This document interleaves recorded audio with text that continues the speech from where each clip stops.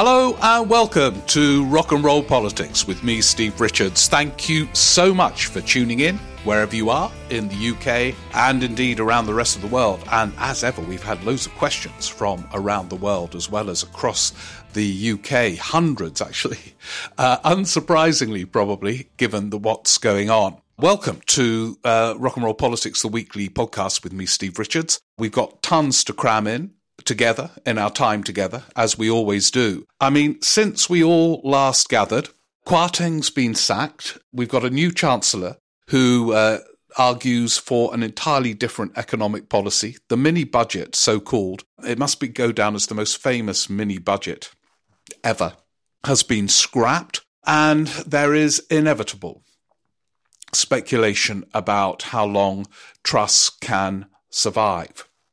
It is one of the most bizarre situations in politics in a very competitive field. The last 12 years has given us constant contortions and weirdnesses and dramas, especially the period since Brexit, and you sense that Brexit is a root. It's very interesting, you know. There's very few iron laws in politics, but one of them is this: accident-prone governments don't become accident-prone by accident. There are always deep roots.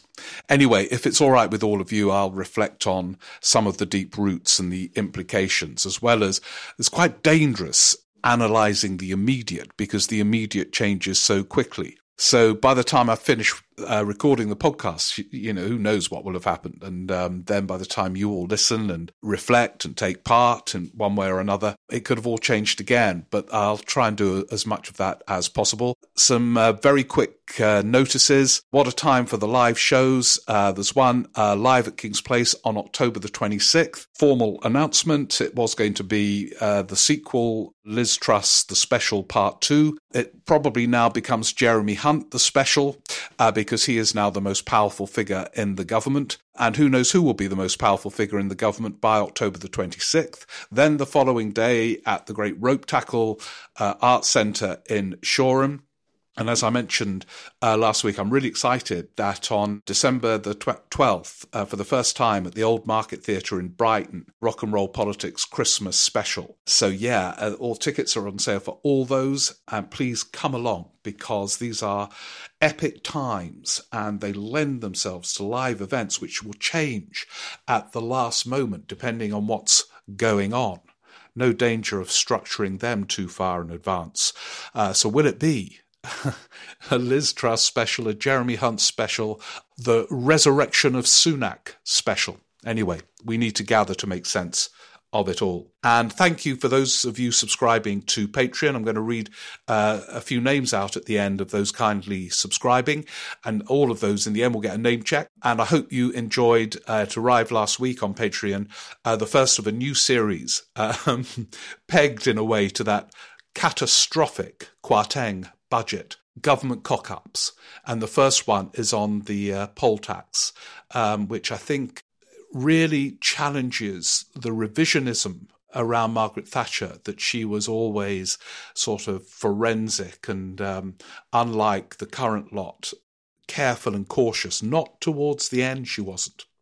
And the poll tax, although it made sense on some levels and had deep, deep roots, like the Truss crisis, was part of a trio of reforms highlighted in the poll tax episode that showed she could be as impulsive and reckless and not thinking through the consequences of some of the Tory prime ministers that have caused havoc in recent times. Anyway, I hope you enjoy that. And that period now seems like ancient history. But actually, it was very interesting. I was doing a discussion on the Week in Westminster on Radio 4 on Saturday, and we were with a panel we kind of rooted the modern day Tory party with the kind of Thatcher era of the 80s. It's when the party changed and became much more ideological. That has deepened over the years. So where are we with the Truss drama? The juxtaposition of Truss and Hunt, let's put them in checkers when they met at the weekend to decide on junking every element virtually of the mini budget. is almost cinematic. You could set a play around it. The two of them meeting in Chequers, or with Hunt making a statement to the House of Commons and her sitting next to him, hearing her entire vision being junked, her entire sense of political purpose. But inevitably, as I record this anyway, she clings to power. All prime ministers cling to power, especially new ones. It tells you something about the intoxicating nature of power that they do so. I was very struck when I wrote my book on prime ministers that even when they became miserable, as most do, most become miserable, neurotic and paranoid about colleagues, the media and all the rest of it, doesn't cross their mind to leave. It reminds me of that Woody Allen joke in Annie Hall. The food in this restaurant is terrible and the portions are so small. You know, they all think, oh my God, what another dire day ahead. And yet on one level, they love it. And Truss, stripped of her purpose and mission and humiliated in ways that are difficult to comprehend, clings on, won't go voluntarily because she's got there. And to get there is a thrill, even if you are surrounded by the wreckage of your early weeks of leadership. So they will have to get rid of her and move against her. And here I think it is interesting what's happening. Some Tory MPs are quite open that she should go. And as I say this, I'm very conscious that by the time you hear it, this is all, she's gone, but maybe not. But others are saying, no, we need to give her a bit of space. She has already indicated a willingness to change. I mean, it's absurd because it's as if they're saying, oh, she's shown great strength. Now, you can show great strength in changing course, but not the degree to which this is a change of course. It is a sign of total calamitous weakness. But the reason I think some Tory MPs are hesitant are twofold. One, the issue of legitimacy. The one thing above all they fear at the moment is an early general election. So there won't be one. No Conservative Prime Minister will call an election while their party is 30 points behind in the polls. It would be an act of political suicide. So it's not going to happen. But some of them think if they dump another prime minister after a month and put someone else in, the legitimacy question becomes overwhelming. So they hope instead that somehow or other Truss can revive herself, so to speak, rather than face the huge pressure to call a general election under a new prime minister.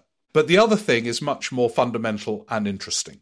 It is very rare for a party to coalesce around a single candidate.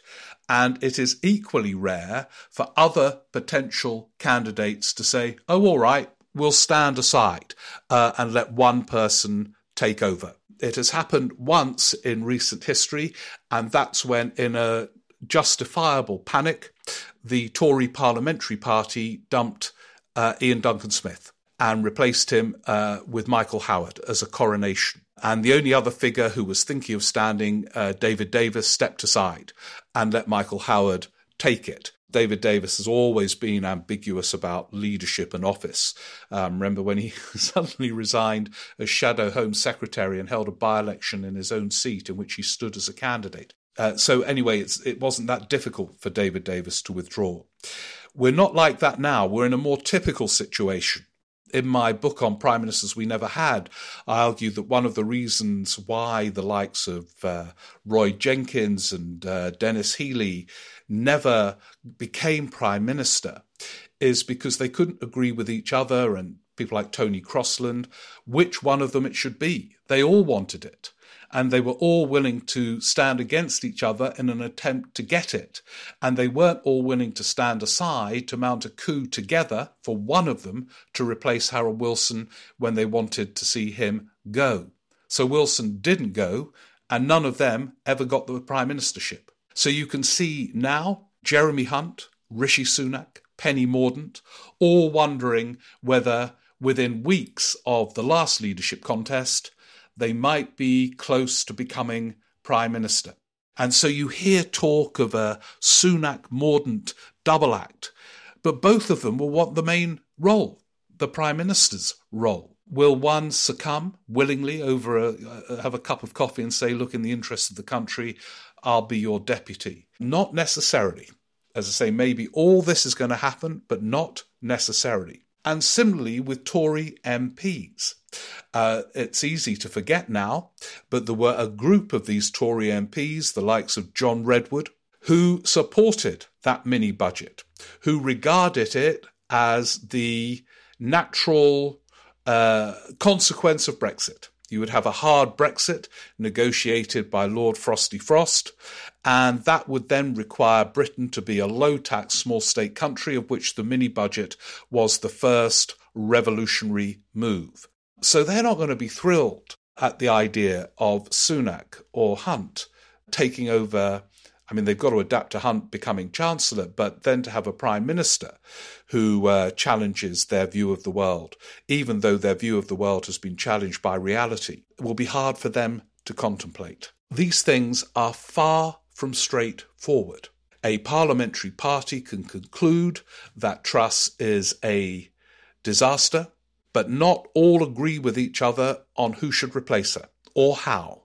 And so, I mean, clearly there are going to be manoeuvrings along these lines. I wonder if there is a bit of market stability secured by Hunt's statement that virtually the whole mini-budget is dumped and he's going to announce public spending constraints in a couple of weeks' time. Maybe that gives her space, but I'm very conscious again as I utter those words that the space might have already dried up. I suspect she is in the position now, Truss, where everything she says and does is a test, and if she fails it, the trouble around her deepens. In other words, Prime Minister's questions becomes a huge test each week. If she survives weeks, her meetings with MPs privately becomes a huge test. So, for example, I saw last week, I think I said it in the podcast, the Prime Minister's questions of last week and her meeting with the parliamentary party were tests. She failed both and her crisis deepened. And so has she the capacity, I doubt it, to rise to these they're almost impossible challenges for her because you need to be a combination of Clinton, Obama, and God knows who in terms of oratorical skills to present what has happened in a way that secures your place. Because what has happened has been, it's a cliche, without precedent. What I think is depressing about all of this is that when there are economic crises like this, the state gets smaller in Britain. There is no discussion note for saying, I mean, Hunter said there will be some tax rises as well, but it's only to reassure the markets. There is no attempt to say in these situations, perhaps the whole prescription was wrong and that there is an alternative route. In other words, the reason for Britain's dire productivity and low growth rates are to do, and it's obvious, businesses have been screaming out about it. Labour shortages, lack of investment in public services and infrastructure. Businesses don't invest in some parts of the country because there's no decent transport, no kind of modern infrastructure, because public spending is lower here than it is in Germany and France and all these countries where productivity and growth are higher. And you always dare to hope in these crises that there is a rethink about the way British economic policy evolves. But there are a rethink, and it tends to be towards a smaller state, lower public spending. And if there are tax rises, it's to balance the books. And so the crises of labour shortages, rubbish public transport in parts of the country and very expensive public transport where it does work in places like London. And then the health service, it is on its knees. And the focus is on spending cuts. And the problem for Labour is finding any space in a pre-election period to put the case for taxes to pay for public services. It is almost impossible in the British media culture to do it. They did it famously in power last time, Labour, and it was really interesting. They agonised about it, putting up national insurance to pay for increases in spending on the health service. But when they did it, it was the most popular budget of modern history. To their disappointment, the Sunday Telegraph commissioned a poll to find that the tax rise was extremely popular. But it's easier to do in power than out for Labour in opposition. However, they need to leave the space in everything they say and do to raise taxes to improve public services. There is a link between the two. Of course, you can talk about reform and technology in that vague way that Tony Blair does, and they are important. But they don't pay for doctors, nurses. They don't build the infrastructure so you have decent trains from Manchester, Leeds and Liverpool across the country. And that's what gets businesses in. Well-qualified staff available to work and then to get into work and to transport goods. And then, of course, the other thing, talking about transporting goods and labour, is the hard Brexit Brexit is coming home to roost. We live in a surreal place where it's still not mentioned very much, but it's at the heart of everything. The Conservative Party did not know what they were doing from the moment that referendum was called, let alone lost, and the consequences are being played out in all kinds of different ways. So this really, the focus on growth is fascinating because Brexit was not really about growth. All the government forecasts suggested, wholly accurately as it's turning out, a drop in GDP of 4 to 5%. And with Lord Frosty Frost's Brexit, some forecasts went higher still. And it's all being played out. It was called Project Fear or whatever, but it's all being played out. And yet there is this focus on growth. The Anti-Growth Alliance, so-called by old Truss, Anti-Growth Coalition, of which we're all a part because of our interest in podcasts, etc. The real Anti-Growth Coalition are those who backed Brexit. And Frost has said, it wasn't about growth, it was about freedom. He never defines what he means by freedom. So that's the depressing side. But here is the upside to what has happened. It seems to me that the Brexit fantasists have finally got their comeuppance. Because while it went badly wrong under Johnson, they could argue, it was the wrong economic policy. It's not tax and spend with Brexit. We need to be like Singapore on Thames, low taxes. Here was Truss and Kwarteng implementing that vision to the huge cheers of the hard Brexiteers. Lord Frosty Frost could hardly contain his excitement. The Mail front page, at last a Tory budget. The Telegraph was even more excited by that budget. And off they went onto the airwaves, all these people, Mark Littlewood from the Institute of Economic Affairs and all these people, they should be discredited forever. Rees-Mogg should not be allowed on to slag off the BBC on the BBC again. They've all been discredited. They had their moment in the sun and blew it completely. Now, it won't work like that because these people have more power and have more access to media outlets than a lot of their critics. But it is the almost logical consequence of their vision of Brexit, and it has been a catastrophe for them. Brexit consequences still being played out. Now, look, obviously I could carry on for ages, but I'm not going to because I'm worried it's all going to date. And anyway, we've got brilliant questions from all of you. So let's get going with those questions.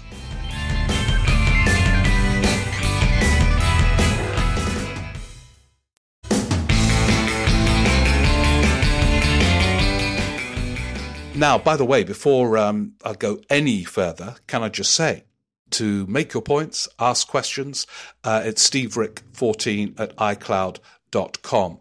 And I'm going to begin, if it's okay with all of you.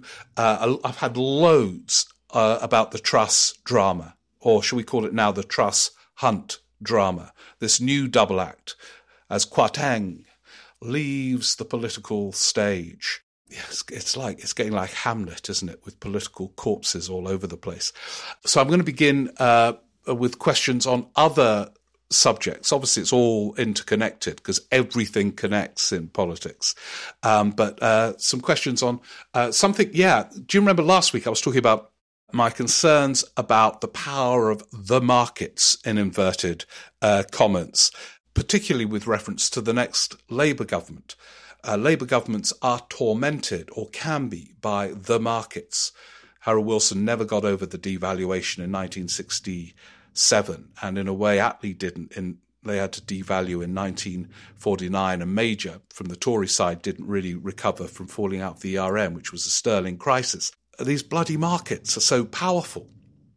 People have been commenting, yes, Jeremy Hunt is the most powerful figure in the government now, but it's the markets telling him what to do. And I think this is, in some respects, disturbing. However, William Morris makes a good point. He says, you've mentioned several times the unelected nature of the markets that exert pressure on the UK government. I find this jarring. The UK has rapidly growing debts of how much? 2 trillion or so borrowed from the market, and it relies on foreign money to the tune of many billions annually. When we're in such a position, what does unelected even mean? William adds, by the way, I'm listening from Ecuador, usually while completely unproductively walking the dog. And I've got a photo of William with his dog. It was a great email because it looks great there in Ecuador, William. What are you doing in there? Great to hear you're unproductive, part of the anti-growth coalition, which now includes Jeremy Hunt and all that lot who are in with the growth coalition. Oh, it's too mad. Let's not go there. I know, William. I know that if a country borrows and it's part of this whole complex issue over sovereignty, no country is a kind of island to itself, wholly sovereign, unless you want to become, like North Korea or something. It was one of the myths of Brexit that somehow the Westminster Parliament must be wholly powerful, as if there are no interconnected worlds out there. And one of them, of course, if you borrow a lot, is the markets. And of course, you've got to placate them. But I'm very conscious that markets can misread as well. In the mid-70s, the markets went haywire. And as Denis Healey, the then Chancellor, wrote subsequently, actually the amount of borrowing that was required was not as high as many people expected, but they had to act to reassure the markets. And the bar is set very high with Labour governments. There's an instinctive wariness that they can't run an economy in the market. So that's a but you're absolutely right. Part of the mythology of mighty Britain is, of course, it's borrowing money. And borrowing money is not necessarily a bad thing. The bloody coalition in 2010 should have borrowed more money. The interest rates were at virtually naught for governments then. They could have sorted so much out in that period. But your point is a valid one. And it explains and I think legitimizes the new Labour caution in the early years. They had to show the markets first that they could govern without disturbing all the market's kind of instincts and prejudices. And then they had the space to be a bit bolder. So, yeah, fair point, William. But I still think it's one of proportionality sometimes with the markets. Jonathan Burrows puts forward on this kind of same theme. So what can a Labour government do in the context of all of this? This is what he says would be radical. Establish majority state-owned, publicly traded multinational companies to run energy, water, rail and any other natural monopolies. Yeah, well, I think Keir Starmer's proposed something like that with energy and rail. Devolved many of the functions of national government to new autonomous administrative regions, which are also represented in a reformed second chamber or Senate of the regions. Sounds if Gordon Brown, who's looking into this for Labour, might be proposing something along those lines. And Jonathan says move the Parliament to Manchester. They are all quite radical ideas. Some of them wouldn't cost that much money. Certainly your last two wouldn't, Jonathan. I put them out there. The electoral reform special for all of us on the cooperative coming soon. And of course, that can take in other issues such as those you propose. Just in 10 seconds, your second one about autonomy for the regions. It's quite difficult to pull off when some regions are better off than others. Are you going to accept that inequality between regions? Or do you want the Treasury centrally to provide money for some of the poorer regions, in which case the Treasury has an input, inevitably and rightly, into how that money is spent, at which point the regions cease to become autonomous. Quite complicated. Helen Gordon, the baker. Haven't heard from Helen, the baker, for some time. She gave me some bread when she came to King's Place for the Rock and Roll Politics, and I still think about that bread, Helen. Anyway, her view on what Labour can do is both to highlight the reality that the majority of people are now facing, name it and make costed commitments like the famous Blair pledge card. Although, Helen, I have to say the pledge card, the costs were tiny, tiny, tiny. But maybe you have the same thing in mind. Make people feel safer with more visible and better policing, transforming the NHS and not just tinkering with the existing system, create a social care system. See, I agree with you, but they are not small cost items. The Labour pledge card, as you know, in 97 was sort of an additional 3 school places for a primary school in Carlisle, kind of thing. You know what, I'm exaggerating, but you know what I mean. It was not risky with implicit public spending commitments. But Helen adds, it's very hard to do, but it is what Labour needs to do in order to be credible. Yeah, I agree. How you do it in opposition, we will explore in another episode. But I think the scale of what's required is so big. You cannot do that tiny incrementalism that marked the 97 approach. We're closer to the early 70s in some respects. Very interesting. I'm doing something about the Barber boom, Heath's Chancellor, in 73, which ended up being completely reversed with him having to announce a load of spending cuts. I mean, the parallels, this is much worse, what's happened to Truss, but there are some parallels. There are very few parallels with the build-up to the 97 election. And yet I think that's where the lessons are being applied. Emma Burnell, who incidentally has got a great play out at the moment. It's sold out in North London. It's based around the selection process for a candidate, a Labour candidate, and all the political dramas and human dramas involved in that. And I wasn't able to go because it was sold out last time. But Emma got in touch with me, and I think it's back on in November in London. Next week, I can't remember its name offhand. It's probably sold out again. But anyway, it's an amazing thing to do when you're involved in politics, to write a play. I just don't know how she's done it. Emma says, I enjoyed the Patreon special on the poll tax, which I listened to walking around Leighton in East London. I would also like to offer my skills, such as they are, as writer in residence for the cooperative. You have to have roses as well as all the bread making. There we go, we've got a playwright. I have a question about government disasters. Why do they all seem to come one after the other? Do governments just get tired and or complacent, so they become unable to think properly about serious consequences? Run out of obvious things to do, so reach for the more risky ones, which statistically are more likely to end badly. Or is this just a perception bias on the part of voters? They actually cock up constantly, but we go off them, and so get less willing to overlook each small thing. Yeah, really interesting, isn't it? I think it's a combination of the last two. There is no doubt perceptions of a government change. So if voters decide they like a prime minister and a government, a prime minister can do things and get away with things left, right and centre that they cannot do when they're unpopular. It's one of the reasons why Truss is so in such deep trouble.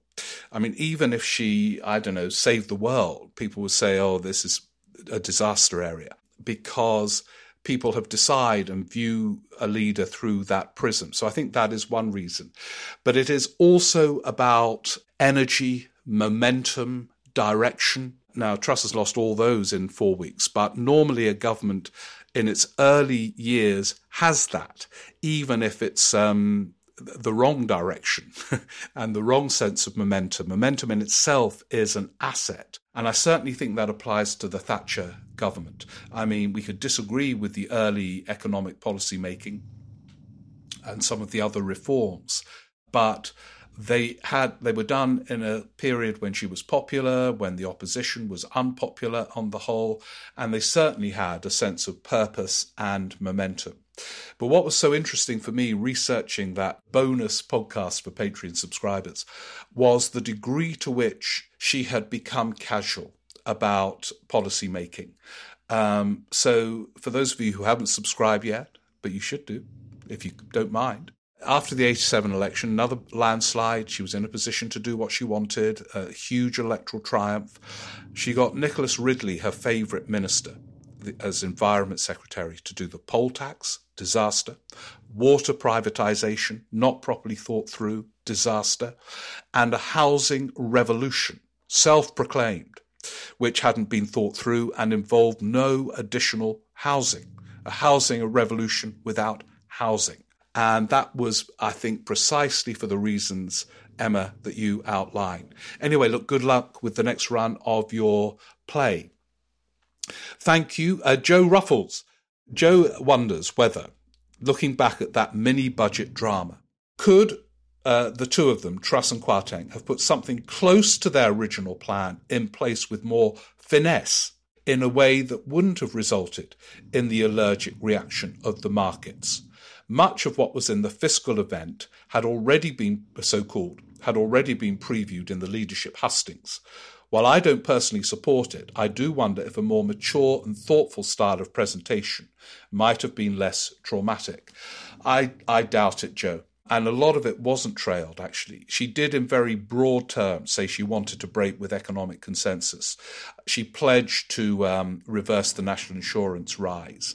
But quite a lot of the stuff, other stuff, wasn't trailed specifically. Sure, they should have had the OBR reporting with it, but if the OBR had reported, it would have said this leaves a £70 billion black hole, in which case the markets would have gone bonkers. They weren't planning to make big spending cuts. They thought they could borrow and just do it that way. So I think it's quite hard to see a way in which it could have been done that saved them, frankly. Thank you very much, for your other points. Matthew Ratcliffe, who's in Cambridge, but from the fastest counting seat in the UK, Sunderland, as in always the first to declare in a general election. I recently started listening to Rock and Roll Politics as well as a number of old episodes. Oh, that's great. Really enjoying it. And the questions from the collective. Great. Well, you've now joined that part of the collective, Matthew. I've been looking for a good politics podcast. Oh, well, pleased you found one. His question, is Labour still too London-centric, the PLP and members? Is this a problem for them? No, I don't think it is, Matthew. I mean, I know I'm very conscious of speaking to somebody from Sunderland. But there we are, talking about Sunderland. You've got, Sunderland's got a prominent shadow cabinet member, Bridget Phillipson. You know, it's this great myth that has come through, Keir Starmer, Boris Johnson, a lawyer from Islington. He's not even from Islington. Boris Johnson was from Islington. That they're all from North London. Lisa Nandy, Angela Rayner. So I don't think it is the case, actually, Matthew. And now with the mayors, you have other platforms. Andy Burnham in Manchester, Liverpool mayor, Bristol, so... No, I think they have got problems and challenges, even with that 30-point poll lead, Matthew. I really don't think that's one of them. And in fact, one of the things I think Keir Starmer should do is stress the team, because the team is very varied in terms of where they come from, women, and very different characters in that team. Anyway, thank you for what you say about the podcast. Sarah has written, Sarah, you didn't put your surname down, and I couldn't tell from the email. I think you are a regular emailer because I kind of recognise the email. But anyway, so I'm not sure which one. She notes that Truss and Hunt are now members of the Anti-Growth Coalition. Yeah, exactly. All those she condemned in her party conference speech as anti-growth, those around the economic consensus, she's joined up. She's a leading member. I wondered a few weeks ago if the mini-budget would be a Truss poll tax leading to her downfall. I think we can say that she's now on the brink of emulating her hero, Margaret Thatcher, on that front. Yeah, she is. Yeah, and the poll tax definitely played a part in the fall of Thatcher. It wasn't the only reason. And that mini-budget, is a much bigger cock-up than the poll tax. And that's saying quite a lot for those of you who've listened to the poll tax one. Thank you very much. Andrew Bimpson from Doncaster. Do you think that Liz Truss has any chance of avoiding becoming the briefest serving Prime Minister? The record low is held by George Canning with 119 days in 1827. By my calculation, she will have to serve until the 4th of January 2023 to exceed this.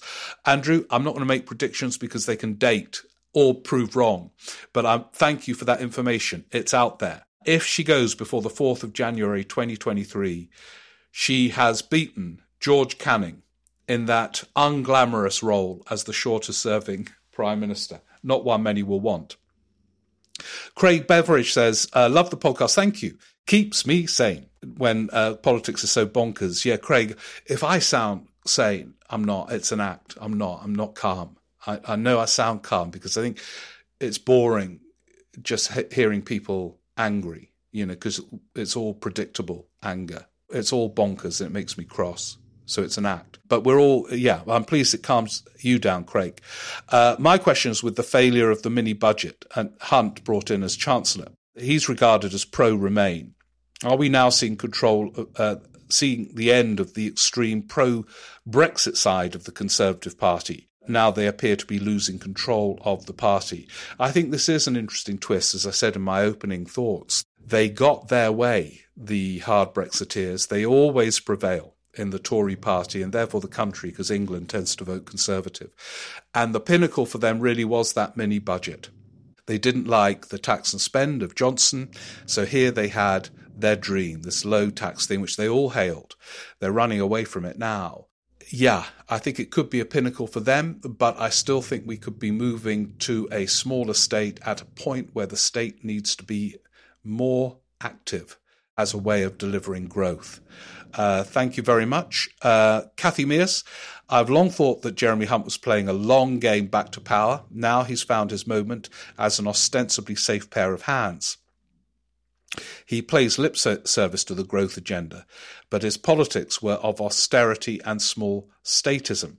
Yeah, he's very much a product of the Cameron Osborne school of thinking, which is why I think, that we will have a small state, a bit smaller. It's very hard in a pre-election period to do public spending cuts because we need a decent health service. We haven't got one. We need one. And you can't do that just by reform, in inverted commas, or technology, in inverted commas. That's where we are kind of moving towards the kind of smaller state and kind of period of austerity. But as I say, in a pre-election period, hard to deliver. Peter Sumner wonders, Hunt is now unassailable and can do and say whatever he likes. He's Chancellor and has the main job of bringing about stability. He might have modest success in this. As MPs cast around for a crownable replacement for Truss, is he now the obvious choice? He gets the job, dumps the more ideological, toxic and incompetent ministers, Mogg, Braverman, etc., appoints a broader-based cabinet bringing in recent ex-ministers. At least that reduces the Tory slaughter in the coming election. And it means also that Labour and Keir Starmer should not be too complacent. I don't think they will be complacent, Peter. They've lost so many elections in a row. Complacency is rarely the problem for Labour. Caution is, actually. I can see that as one scenario. As I say, the problem is Sunak would like it as well, and so would one or two others. So how does Hunt move from the Treasury? He will have to be publicly loyal to Liz Truss. Now he's accepted her offer of the chancellorship, and he's the most powerful figure in this government. So he's become linked to this government. But I can see it would feel, Peter, if he were to become Prime Minister, almost like a change of government again. And that route then might become possible for him, but it would be pretty stormy. The sackings and the isolation of that so powerful wing of the parliamentary party, etc., etc.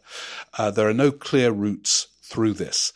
Now, I'm going to stop in a minute because I'm slightly worried that everything that we say and do is going to kind of date in this bizarre, fast-moving situation. So when I do the live shows, you just have to check everything a minute before you go on stage and recalibrate everything. So I'm going to summarize very quickly some other brilliant questions. I'm sorry I'm not going to get through them all. There's been hundreds, I say, many of them on the Truss era, but keep them coming because I read them all and it kind of shapes the thoughts. And anyway, but Valentina Burgess, Liz Truss has practically no credibility with anyone. Can cabinet discipline be enforced? She points out that Liz Truss is no Jim Callaghan, who managed rather brilliantly to manage his cabinet in economic turmoil in the late 70s. Good question, Valentina. The answer is no. I don't think she's in a strong enough position to enforce cabinet unity. And we saw that during the party conference. Sean Bruge, is it, Sean, your surname? Have all the best prime ministers started life as leader of the opposition? Recent events suggest this, but not sure of the historical context. Being leader of the opposition is good training for elements of being prime minister, not policy implementation, but managing party, managing the front bench, managing the media, and getting a sense of the constraints of power, the thing that Liz Truss and to an extent Boris Johnson had no idea about when they became Prime Minister. A brilliant question, actually. Jonathan Brooks, greetings from Dordogne, where I listen to your podcast while walking the dog. I'm envious, Jonathan. I've already got a vision of you in the Dordogne, and he wonders whether the One Nation Tories will now mount a comeback from here. It depends what you mean, Jonathan, by One Nation Tories. There is a group of them, Andrew Mitchell and others, who are in a very different place from Liz Truss. Rishi Sunak, of course, is not so much One Nation. He is a Thatcherite, so is Jeremy Hunt. So let's see whether they can become more One Nation-ish. Clearly, Jeremy Hunt is in an incredibly powerful position to redefine the Tory party, frankly. But in what a context. As Peter Landers writes, politics, ! Pleased to join the Patreon class of Rock and Roll Politics. Oh, thank you, Peter. I think it's a sound investment. Peter, it's one of the few safe investments you can make in the current climate. He says, Peter, Brexit shouldn't be reversed. However, an incoming Labour government should seek to join the single market. I agree. I think they might have to get growth. Forge a new customs union with the EU. Yep, good idea. Make it easier for people to go on a holiday without being fingerprinted every time they enter the EU. In fact, Labour should seek to have effectively the sort of soft Brexit that Theresa May could have created had she not drawn artificial red lines. Yeah, good point. And we can rejoin Europol, Erasmus, and so on. Yeah, exactly. Peter, I think they can't say it in advance of the election, but they will need to move closer, a Labour government, to Europe than they are currently saying publicly in order to get economic growth. Laundry Joe, who does his laundry famously while listening, in light of the decision to sack the Chancellor, please may you confirm that you're not paying the Conservative Party to ensure that there is always a lot to talk about each week. Yeah, I say it every week, don't I? There's a lot to cram in our time together. And each week I think there is a lot to cram in our time together.